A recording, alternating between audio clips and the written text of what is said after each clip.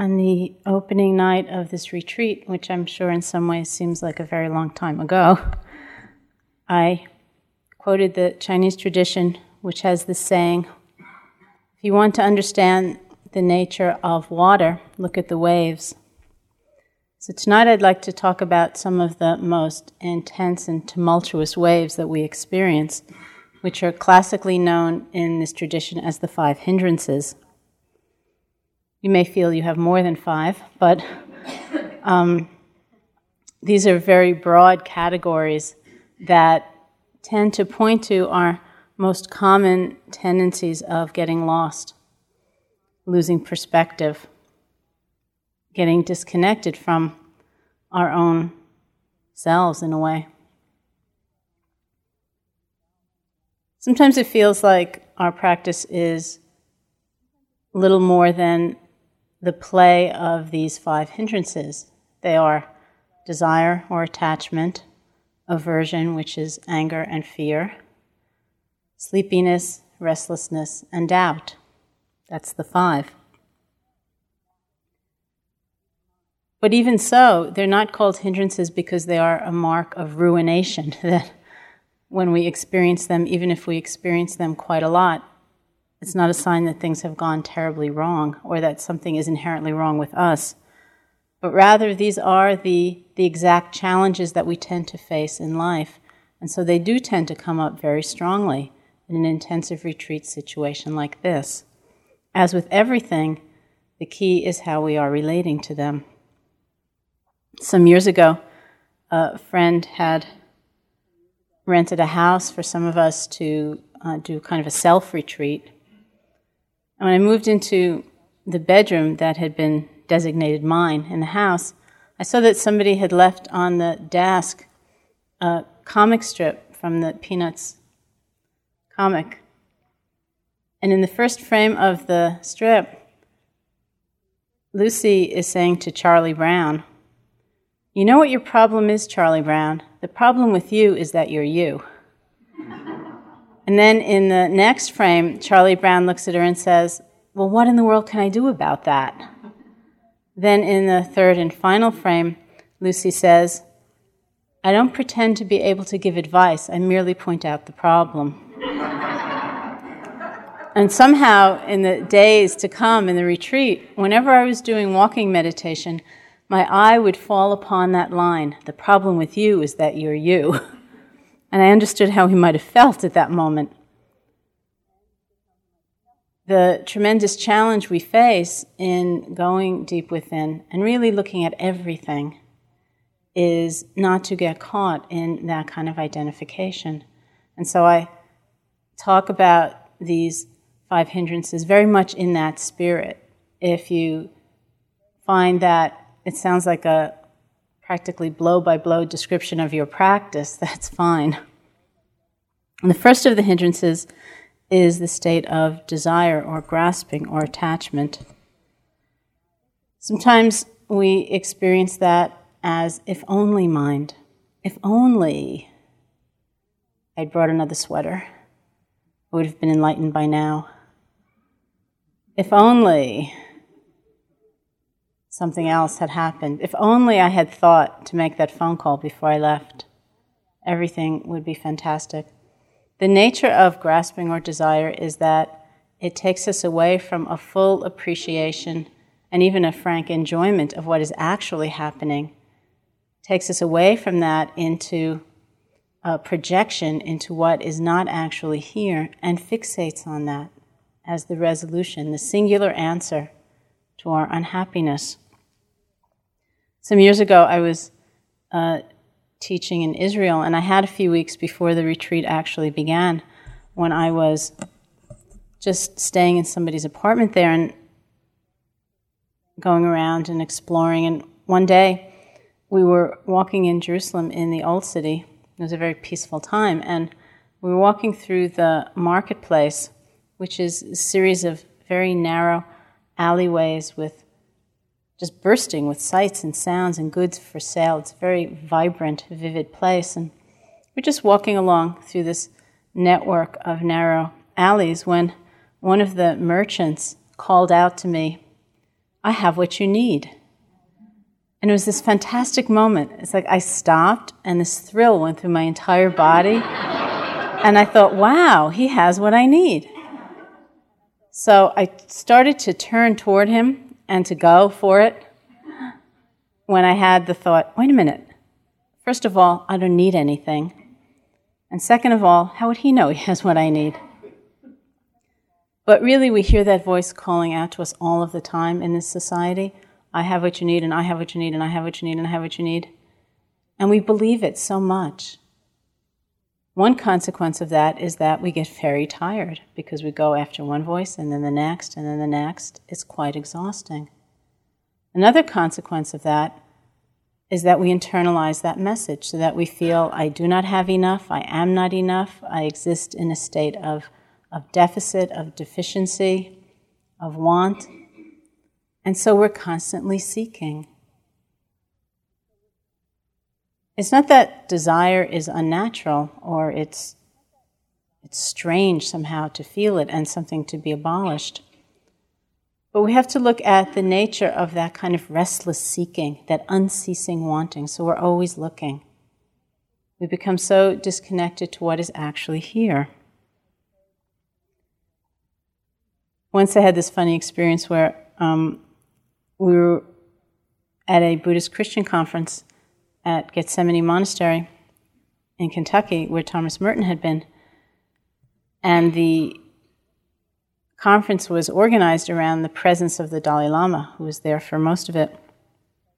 He had arrived a little bit early and had been given a tour of the monastery. Then the first night, the opening night, he gave the opening talk, and it was a somewhat august occasion. PBS was filming it, so the television cameras were going, and there were all of these dignitaries from these two different religions, and we were just sitting there, and as he does sometimes, he began with his formal speech, and then he just deviated off into this spontaneous message, and he started talking about his tour of the monastery. He said how impressed he was that the monks there were self-sufficient, that they completely supported themselves through manufacturing different items like cheese and fruitcake. And then he said, when I got the tour, they gave me a piece of cheese, but they never gave me any fruitcake. And he said, it was really too bad. I really wanted some fruitcake. And he laughed and he said, really unfortunate. It was so unfortunate. And it was so funny. I leaned over and I said to this bishop who was sitting next to me, do you think you could get him a piece of fruitcake? What was so amazing was that clearly his deepest sense of happiness did not depend on getting that piece of fruitcake. In some ways, his deepest sense of happiness was probably more connected to his ability to laugh at himself, to express his desires with that kind of childlike innocence in front of dignitaries from two different religions and a television audience. To be that open, that unbound by the desires that arise. It was really a wonderful example. It's not that the arising of the desire is unnatural or needs to be judged or held in contempt, but how fixed do we get? How much do we reject what's actually happening for some dream of what isn't even here? How much do we compete with others and feel separate and apart from them as we fix on this mysterious object or goal that we think will bring us final happiness? How much do we reject the truth of change as we try to hold on to the pleasant experience that actually does come our way? It's not that we don't enjoy it, but how much do we cling, trying to keep it under our control, our dominion? The Buddha had a very homey example for this, as he often did. He said something like, when people hold on to objects that must inevitably change, it's like someone holding on tightly to a revolving wheel. At some point in the cycle, you're bound to get run over. It's just going to happen if you're holding on tight. Everything changes all of the time. So can we find a quality of happiness that isn't going to be destroyed? if the pleasure fades. That isn't going to leave us guarded and defensive, trying to hold on to what will never stay. When I was first practicing in India, which was in the early 70s, the whole beginning part of my meditation practice was very, very painful. I had never meditated before ever, not even for 1 minute. When I went into this 10-day meditation retreat, it was physically very painful, it was emotionally very painful. But I felt tremendous faith in the process, and so I kept practicing. And there came a period of time where everything sort of lightened up in my experience, and most everything I was experiencing was very pleasant. I would sit down and it felt like I was just floating in the air, and I'd have all of these serene, lovely mind states happening. And right away, I got attached. I started thinking, oh, isn't it going to be wonderful living the entire rest of my life in exactly this state? And I'd have these fantasies, not that I was ever planning on coming back, but I thought, well, maybe I'll come back in 10 years for a visit. I'll go back to New York, and I could just see myself floating down the streets of New York with a beatific smile on my face in exactly that same state, because I was sure it was never going to change. But then in 10 minutes or 20 minutes, sometimes 5 minutes, something would happen. My back would start hurting, my head would start hurting, I'd have a less pleasant mind state. It would be gone. All that lovely, serene enjoyment. And right away I would blame myself. I would think, what did you do to ruin it? You made it change. Did you breathe too hard? Did you do this? Did you do that? But of course, it wasn't my personal responsibility. The experience didn't change because I had done something to ruin it. It changed because everything changes all of the time. It's just the way it is. That's the way life is. We can enjoy the pleasure fully and not get attached, not cling, which is something extra. And so we see this come up so much in meditation because it comes up so much in our lives. And coming here is not, as you know, inducing a state of blankness, as much as we might want that sometimes. But it's the very clear seeing of many, many tendencies that we have, and learning how to relate to them in a very different way. So that's desire or attachment. The next is almost like the energetic opposite. It's aversion, which includes anger and fear. Interestingly enough, in the Abhidhamma, the Buddhist psychology, anger and fear are exactly the same mind state. They're not even two terms. It's like the same thing. It's two forms of the same thing. Anger is the outflowing, energized, sometimes explosive form of it, and fear is the withheld, frozen, imploding form of it. But it's the same energy of striking out against what's happening, saying, I cannot bear for this to be the way things are. I cannot bear for this to be the truth of things. It's also based on a subtle or sometimes not so subtle belief that we should be in control of the unfolding of the world.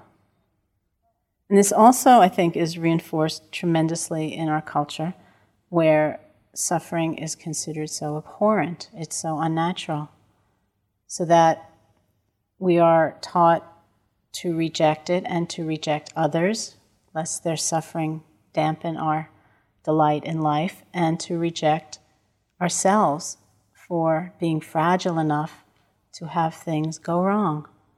And so it's not unusual in our society to find people who are sick, people who are old, people who are dying, to also be living under the burden of almost a kind of personal humiliation. Like, I should have been able to stop this. If I really was on top of things the way I should be, according to television, then this would not have happened. It's a very continual message that we get. And so when discomfort comes, pain comes, fear comes, an unpleasant state comes, we are very highly trained to try to push it away, to feel that it shouldn't have happened, that we must somehow separate ourselves from it.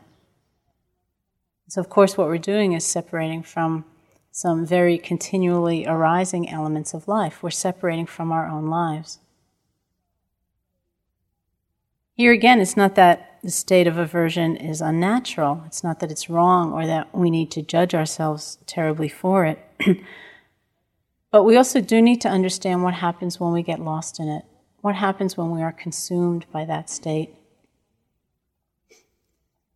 I once had kind of a funny experience where, kind of a contemporary story. I was just sitting at my computer and I was doing email, and I got an email from somebody who asked me, "What do you think about anger?"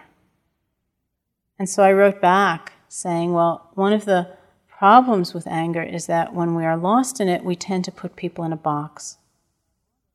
And then I got offline. What I meant was that we put people in a box in that, whether we're looking at ourselves in anger or somebody else, our view tends to collapse. It becomes limited to that terrible mistake or that unfortunate incident or whatever. And the fact that change is possible doesn't enter our minds. The fact that there are many angles to the truth does not enter our minds. Everything shrinks down to that certainty. That is who I am and who I always will be, that terrible person. Or that is who you are and always will be. So I got offline and I was still at the computer. I was working on something else when something went terribly wrong in the relationship between my computer and my printer. And this is my desktop, so I got down on my hands and knees, and I'm pulling out plugs, and I'm plugging in other things, and I was really angry.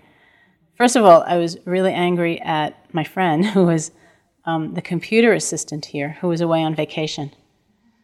And my mind went into a rant, like, how can you be gone? How could you have abandoned me? At this very time when I'm doing this important thing, and, it's all falling apart. Completely forgetting that, and this is the truth, the reason he was on vacation was because I had insisted he go on vacation. I thought he really needed a vacation. I had actually gone to the airport to give him my frequent flyer miles so he could get away. But it's like that knowledge was eradicated in my anger. How could you have left me, to face this on my own? And I was really angry at myself. Part of my rant was, why can't you be the kind of person who can fix this sort of thing? You're so inept. Meanwhile, I fixed it. But I hardly took a moment to appreciate the fact that I could fix such a thing. I was just lost in that mental state. So I got back on my chair and I kept working on what I was working on. And then after some time, I got back online and there was my email correspondent saying, I don't understand what you mean by when we're lost in anger, we put people in a box. So I said, well, I wrote back and I said, this is what just happened. I put him in a box, I put myself in a box. It's not that the anger is a contemptible state, but we really need to look at the consequences of how deluding it can be, how we can get so lost in it. Our world can get so small with very few options, and fear is just the same. When was the last time you were really afraid and your mind open to many possible options that could be resolutions to the problem? No. Everything shrinks. It's just the nature of those mind states. There are many positive things about anger in a way. It's very energized. It can lead us to say no, to be definite, to stand up for ourselves, to stand up for others. But when we are lost in it, it is incredibly destructive to ourselves and to others. The Buddha likened it to a forest fire. He said, anger is like a forest fire which burns up its own support. So it can leave us devastated. And like a forest fire which just burns wild, it might leave us very far from where we actually want to be. So the challenge for us becomes how to, in a way, utilize that energy, but not be lost in the deluding, limiting, tightening quality that can also be part of anger. The third of the hindrances is sleepiness, which is known in the trade as sloth and torpor, or dullness of mind. delusion of mind. And this, of course, is a very common experience in practice. It happens for many different reasons. Sometimes we are practicing and we get very, very sleepy because we're tired. We're actually exhausted from all that running around that we do in life, following those voices of I have what you need. Or for whatever reason, we can actually be extremely tired. Sometimes it's more intricate than that. We feel very sleepy, very dull, just overcome by dullness in our practice because something is starting to emerge that is quite difficult to look at. We're afraid of it. We're uncomfortable with it. And so it's a very common tendency as a way to cut off, just to go to sleep, to fog out. Sometimes sloth arises or sleepiness arises because our experience is basically neutral. It's not strikingly pleasant. We're not riveted to the feelings that are coming up, the sensations in the body. And it's not strikingly unpleasant. We're not really challenged. We're not brought to our edge by what's coming up. It's just ordinary. It's the sight, it's the sound, it's the breath. And because for most of us, we're not so highly trained to be really attentive, to be wholehearted, to be full with neutral objects, we're really rather dependent on intensity to come alive. We need to have that intense pleasure or intense pain to actually feel connected. And so it's a whole huge training to be present, to be full, when experience is basically neutral. And there's a lot of neutral that actually comes our way. When I was first practicing in India, my very first teacher didn't emphasize the technique of mental noting, but then my second teacher did. So when I was working with him, he suggested that we try to make a mental note of our predominant experience throughout the day, whether we were sitting formally, walking formally, standing, lying down, walking around, taking a shower, whatever, just to really try to be aware and to make a mental note. So I was living in this compound in India, and one day I was just sort of wandering around the garden, and I realized that the single most frequent mental note that I was making was that of waiting. I was just kind of wandering around going, waiting, waiting, waiting, waiting, until finally I said to myself, what are you waiting for? And I realized I was waiting for something to be striking enough, or important enough, or significant enough for me to note it. And that I was basically living my day, which is really an example of living my life, as though I were a tape recorder with the pause button on. And so we can be. It takes tremendous intention to actually open up our world so that we're in touch, we're connected, even when experience is neutral, that we don't just go to sleep. To keep coming back, to pay attention, not to get lost in that kind of seeking of intensity. Sometimes we get very sleepy in practice because there's so many delicate balances going on all the time. I know many of you have heard us tell the story about how when we first came to look at this place, trying to decide whether to buy it or not, we were persuaded by what we saw downtown in the town green, etched upon the monument, which was the Barry town motto, tranquil and alert. And so we thought, okay, there's our omen. We're going to go ahead and buy this place. And it's a perfect description not only of meditation practice, but of some of the most delicate balance that happens in meditation practice. Sometimes what is really being emphasized is the tranquility side of things, the letting go, the ease, the gentleness, the calm. Sometimes what's being emphasized is the alert side of things, the attention, the interest, the investigation, and so on. And often these two flavors of practice are not really being developed in total harmony, in total balance. If the tranquility side of things is cooking along and the alert side of things or the energetic side of things is not quite matching it, then the first thing that happens is we tend to fall into this kind of dreamy, drifty state. We're just kind of floating along in our sitting, and then that turns into a sort of oozy state, and that happens for a while, and then we might even like that a lot, because it's all right to ooze along, and then we fall asleep. It's not a bad sign because it is a reflection of the tranquility side developing, but it's not really in balance, it's not really in harmony. We might experience that very often.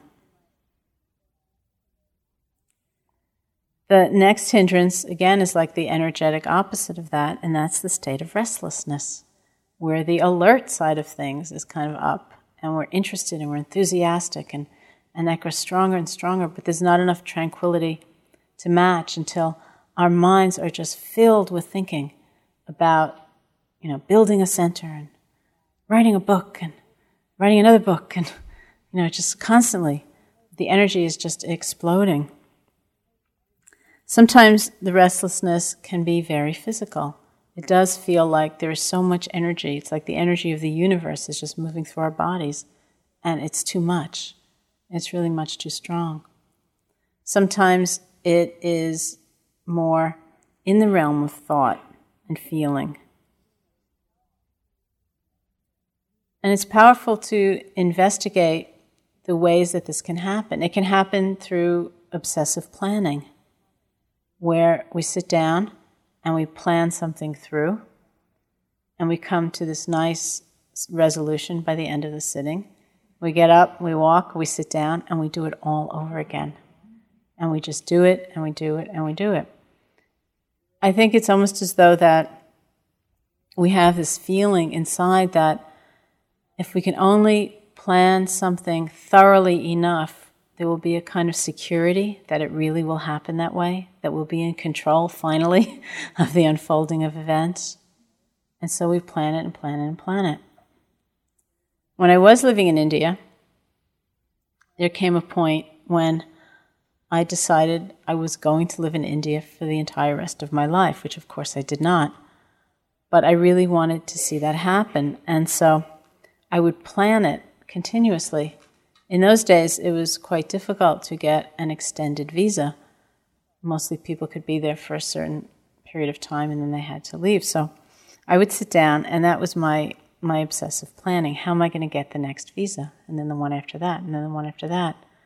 So I'd sit to meditate, and I would think, well, next year when I need a visa extension, I'll go to that town over there because that's really close, and they'll be very sympathetic to Buddhist meditators because after all, it's kind of a Buddhist area. And then the year after that, when I need a visa, I'll go to that town over there because that's so remote. Nobody ever goes there. That'll probably be a good place to go. And the year after that, when I need a visa, I'll go to that other town because I've heard that people there are really corrupt, and I'll be able to bribe the visa official. And then the year after that, when I need a visa, I'll go over there. And then the bell would ring, and I'd get up, I'd walk, and I'd sit down, and I'd have to do it all over again. Just this intense agitation and restless planning constantly. And finally, I did two things that were very helpful to me. One was, I said to myself, you're not even in India while you're in India. All you're doing is planning about staying in India. Why not experience India while you're in India?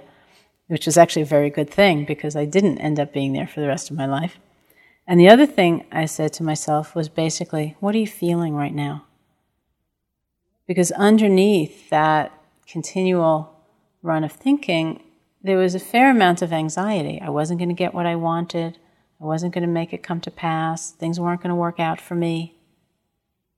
I wasn't going to get any help. There were all kinds of things happening from the level of feeling.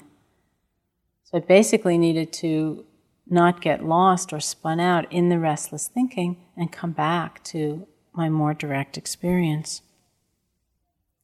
Sometimes the restless, obsessive thinking isn't about the future, but it's about the past.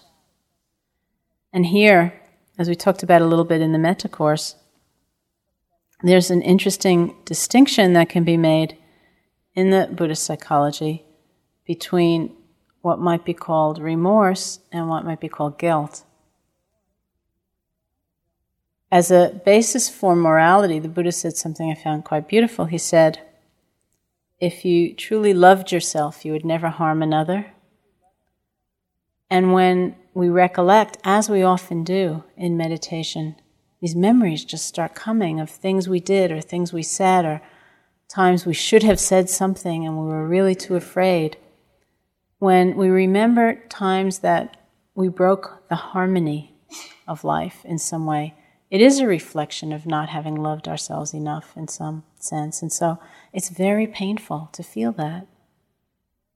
That's remorse. It's feeling acutely sometimes the pain of that rupture, that separation, that disconnect. But with remorse, which is considered a skillful state, we feel the pain, we recognize it for what it is. In some way we're able to forgive ourselves and move on with the energy and the determination not to do that very same thing again, because we have learned from that pain. With guilt, which is considered unskillful and a kind of lacerating self-hatred, we get stuck. We go over and over and over and over that incident. It's really a kind of anger or hatred for ourselves. And so our attention collapses. It's got all that tunnel vision of anger where we fixate. And so we don't leave that experience with any energy. We're depleted, we're exhausted. We can't forgive ourselves, and we're just stuck there. This is who I am. This is all that I will ever be. And that, as I said, is not considered skillful or wholesome at all, because it doesn't give us the energy to move on. It's very, very common for those kinds of memories to arise in practice. It just seems to happen that way. We get so sensitive. We do become more aware. And it's a kind of purification almost as these things come up. Once again, how we relate to them makes all of the difference. Sometimes those feelings come up even when the incident doesn't seem to be, on the face of it, so very terrible, but it has caused that kind of separation. I once had this funny experience where Joseph Goldstein and I were both practicing in Burma, and we were seeing our teacher, Sayadaw U Pandita, 6 days a week for interviews. And the way that interviews, which are done individually, where you describe your practice and you get some advice, the way they're done there is that you go up to the front of the room basically to talk to the teacher, and whoever's turn it is just next is waiting in the back of the room. So they hear your whole thing for however long you're there. And then, someone is always behind everybody. So Joseph happened to be just ahead of me. So we were there for like 3 months, so 6 days a week. I was listening to his practice experience. And somewhere early in the course of that period, I could tell just from his tone of voice that he wasn't having a really chipper day. And he said to U Pandita, I just had this really, really painful memory come up of something that I did. And at that point, must have been like 25, 30 years before. He said, it's something that I did that was really wrong. And I was sitting in the back of the room, and we had been quite close friends for 15 years at that point, and I was sitting there thinking, gee, I wonder what he did. It sounds really bad. And U Pandita heard him and heard the pain he was in, and basically gave him advice around the distinction between guilt and remorse, that you need to feel the pain, be able to let go, have a more expanded view of yourself and your own potential, and move on. And meanwhile, I'm sitting in the back of the room waiting my turn thinking, I wonder what he did.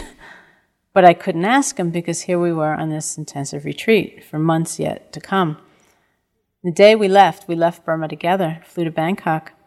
We were having dinner, I think it was that very first night, and I looked at him and I said, by the way, when we were, practicing there, and that day you went in to talk to U Pandita and you described, how terrible you felt about some horrible thing you had done. What did you do?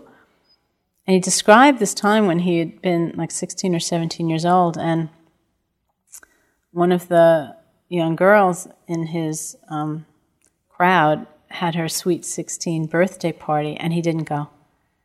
He said there were a lot of people who had had a whole run of these parties in a row, and he was really kind of tired of them, and he just didn't go.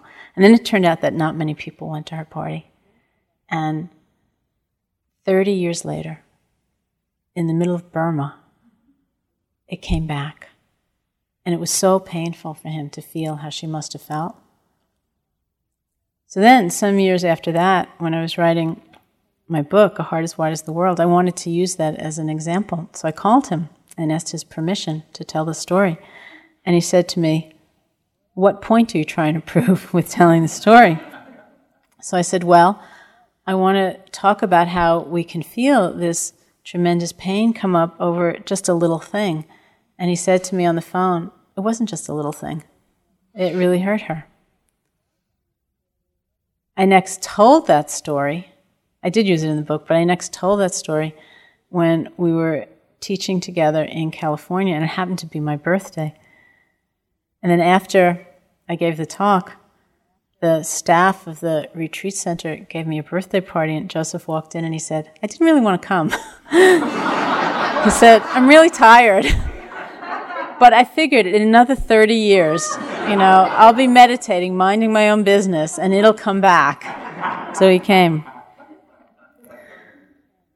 So these memories do come, these thoughts do come, but we can learn to relate to them much more skillfully and not fall into that really incredible restlessness. I am so bad, and so on. And then the last of the hindrances is the state of doubt, which has some similarities sometimes to restlessness. Doubt is a very interesting quality because there are aspects of it that are considered really very good. They're very positive, especially in the Buddhist tradition where the Buddha himself is so famous for having said, don't believe anything just because I say it. Don't believe anything because an elder has said it, because someone you respect has said it, because you've read it. He said, don't believe anything. Put it into practice. See for yourself. He would use examples and say things like, put it into practice and see if it leads to the lessening of grasping and aversion and delusion in your life. Then you can trust it. And put it into practice and see if it leads to the extension of love and compassion and joy in your life. Then you can trust it. And on and on. Put it into practice. And if you feel like your life has been such that you've been sitting in front of a wall and the wall breaks open and you can see clearly, you can see in a more expanded way, you can trust it. But the essence of that message is put it into practice. We need the kind of doubt which, in a way, is an insistence on seeing the truth for ourselves. It's knowing that we have the right to see the truth for ourselves, that borrowed knowledge will never be the same as self-realized understanding. But to do that, we actually have to put something into practice. We have to come close to a process. We have to surrender. We have to take a risk. Otherwise, what we're doing is we're standing back in order to judge, in order to feel superior. Sometimes it's like restlessness. Sometimes it's a quality of fear. We don't want to take the risk. We don't think we'll ever succeed. And so we'd rather stand apart and be cynical and feel protected in that way because we didn't have to try. There's a quality of doubt known in the teachings as skeptical doubt, which is considered unskillful in comparison to the kind of doubt which helps us really want to see the truth for ourselves, that allows us to question, to investigate. Skeptical doubt is the very quality of mind that pulls us away from a process so that we're not putting it into practice. We're not really letting the truth speak to us. we're insulating ourselves and isolating ourselves, separating ourselves. One of the strongest experiences I had of that was somewhat early in my practice, pretty early in my practice, where the first teachers I sat with were all either Burmese or had been trained in Burma. So there were different approaches stylistically or in terms of technique, but they weren't really that different. They were really very close. And then there I was living in India, and somebody showed me a picture of a Tibetan Lama, and I was very taken with his face. And so I traveled all the way to the other end of India to start practicing with him. And then I got really confused. I would sit to meditate, and mostly I would just think, should I do this or should I do that? Maybe that's faster, maybe this is better. Well, I like those people better who do that practice, but then again, I don't know them really well. I know these people really well, and so, they're doing the best they can, so maybe I should do this, but I don't know, maybe I should do that. And so I wasn't really putting anything into practice because I would just sit and think about it, having removed myself from the process to some safe distance. And what was almost worse was that whenever I was with my Burmese teachers, I would ask them what they thought about Tibetan practice, which they knew nothing about. They'd spent an entire lifetime completely, intensively devoting themselves to the study and practice of Burmese lineages. They knew nothing about Tibetan practice. And whenever I was with my Tibetan teachers, I would ask them what they thought of Burmese practice, which they knew nothing about, having existed on the other end of that great historical cultural divide. So I wasn't really learning anything from my practice, since I wasn't really practicing. I was just thinking about which practice to do. And I wasn't really learning anything from my teachers because I was insisting on asking them about the things they knew least about, as compared to the things they knew a lot about. Until finally I said to myself, just do something. It doesn't have to be a lifetime commitment. Just do something for the sake of the doing, for the engagement, for the involvement. Because every spiritual path is like an invitation to really put it into practice, to see for ourselves what is true. We have to come close, we have to take the risk, we have to try it out in order to do that kind of seeing, that kind of learning. So I said, well, I'll just do one for 6 months, which got me into actually practicing. It's not that one needs to do only one practice, I don't believe, forever, and I certainly didn't. But it's a good example of that quality of doubt, which removes us, sets us on the crossroads and keeps us there, rather than being able to fully engage. We need to be able to utilize the positive energy of wondering, of wanting to know the truth for ourselves, and yet not get lost in that kind of cynicism or endless speculation. One of the gravest kinds of doubts is self-doubt, when we get lost in the conviction, well, it's worked for 2,500 years, but it's hit its wall in me, It's like everybody can do it but me. I think one of my favorite examples of that is actually the legend of the Buddha's enlightenment, his own enlightenment, where he, then known as the Bodhisattva, being who's aspiring to freedom, with the understanding that his freedom is inextricably bound to the freedom of all beings, goes to sit under a tree, the descendant of which still exists in Bodh Gaya in India. The Bodhisattva goes to sit under a tree with the determination to become free, and is attacked by this legendary figure known as Mara, the killer of life, the killer of virtue, who wants to dissuade the Bodhisattva from that aspiration, and so tries basically to get him to give up in defeat, and he attacks him. They're called the armies of Mara. He attacks him in all these many ways,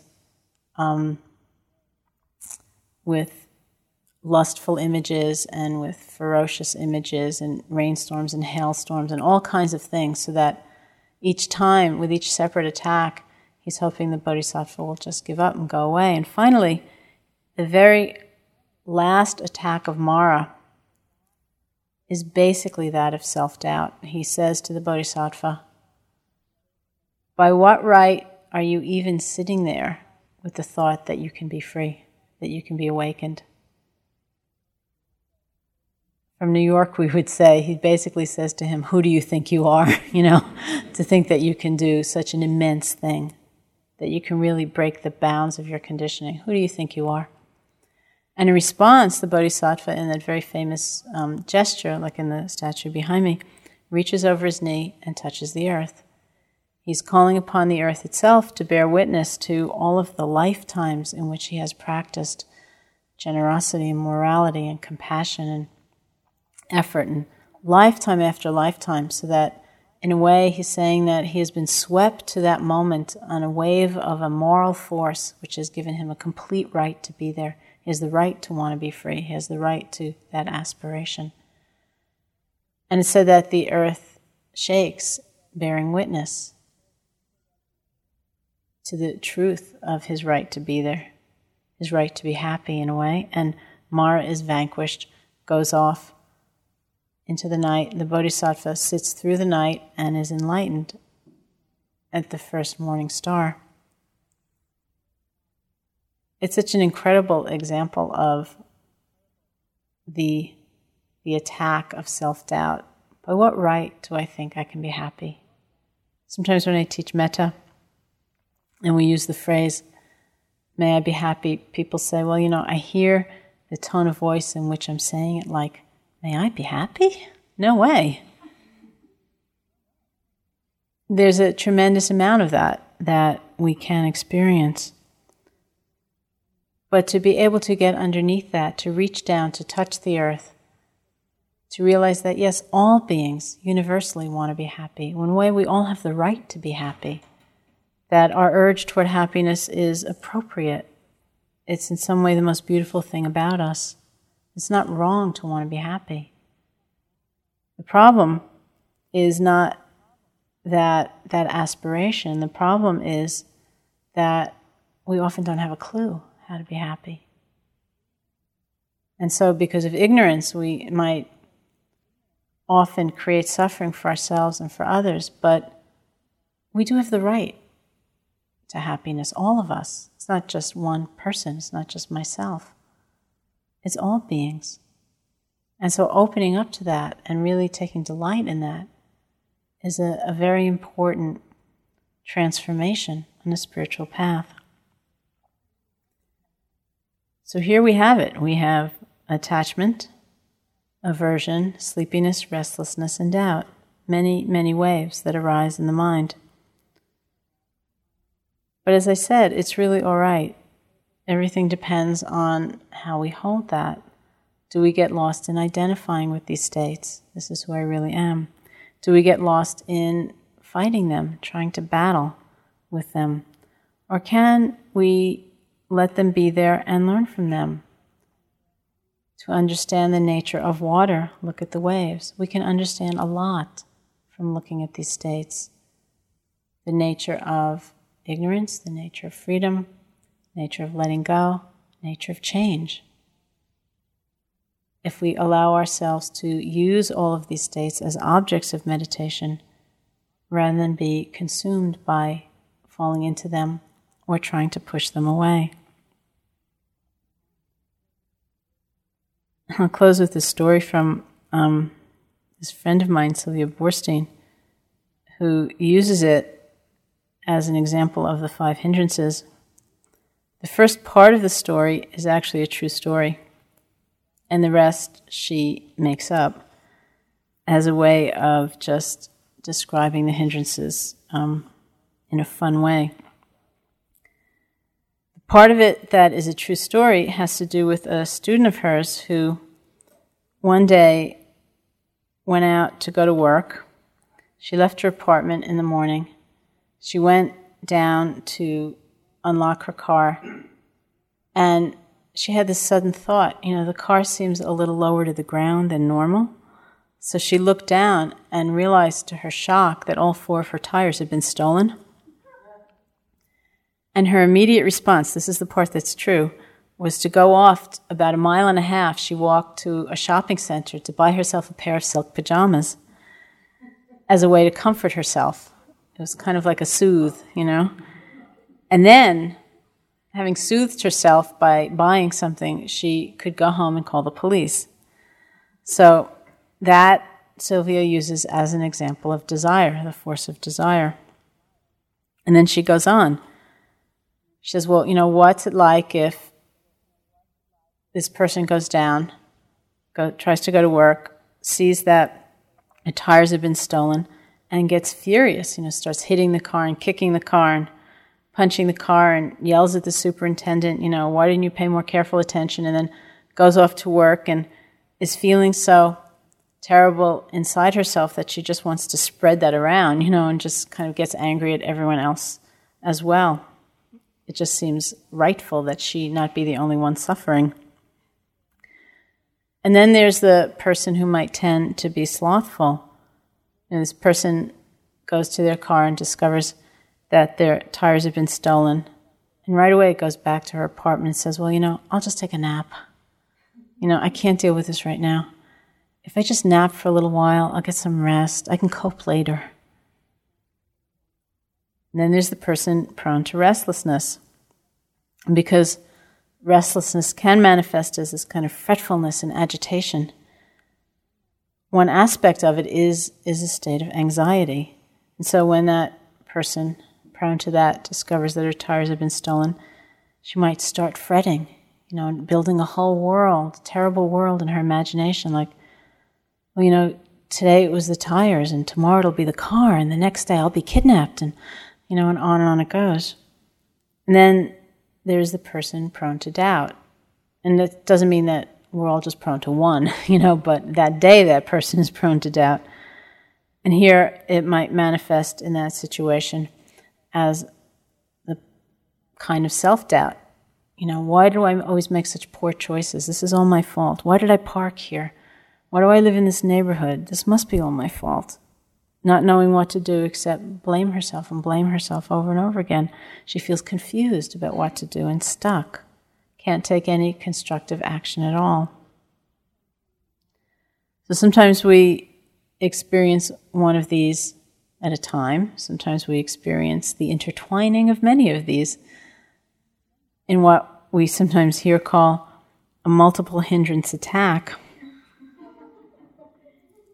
We want to go out after the first morning sitting and buy some silk pajamas, or blame everyone we encounter for our problems, or go to sleep, or we get really fretful, or we get full of self-doubt. It's really natural, one or all. But if we learn how to apply the quality of mindfulness to these states, if we can be mindful of them rather than be driven by them, then we can have tremendous expansiveness of mind. And even in the face of these very old patterns, we can learn how to be free. So let's sit together for a few minutes.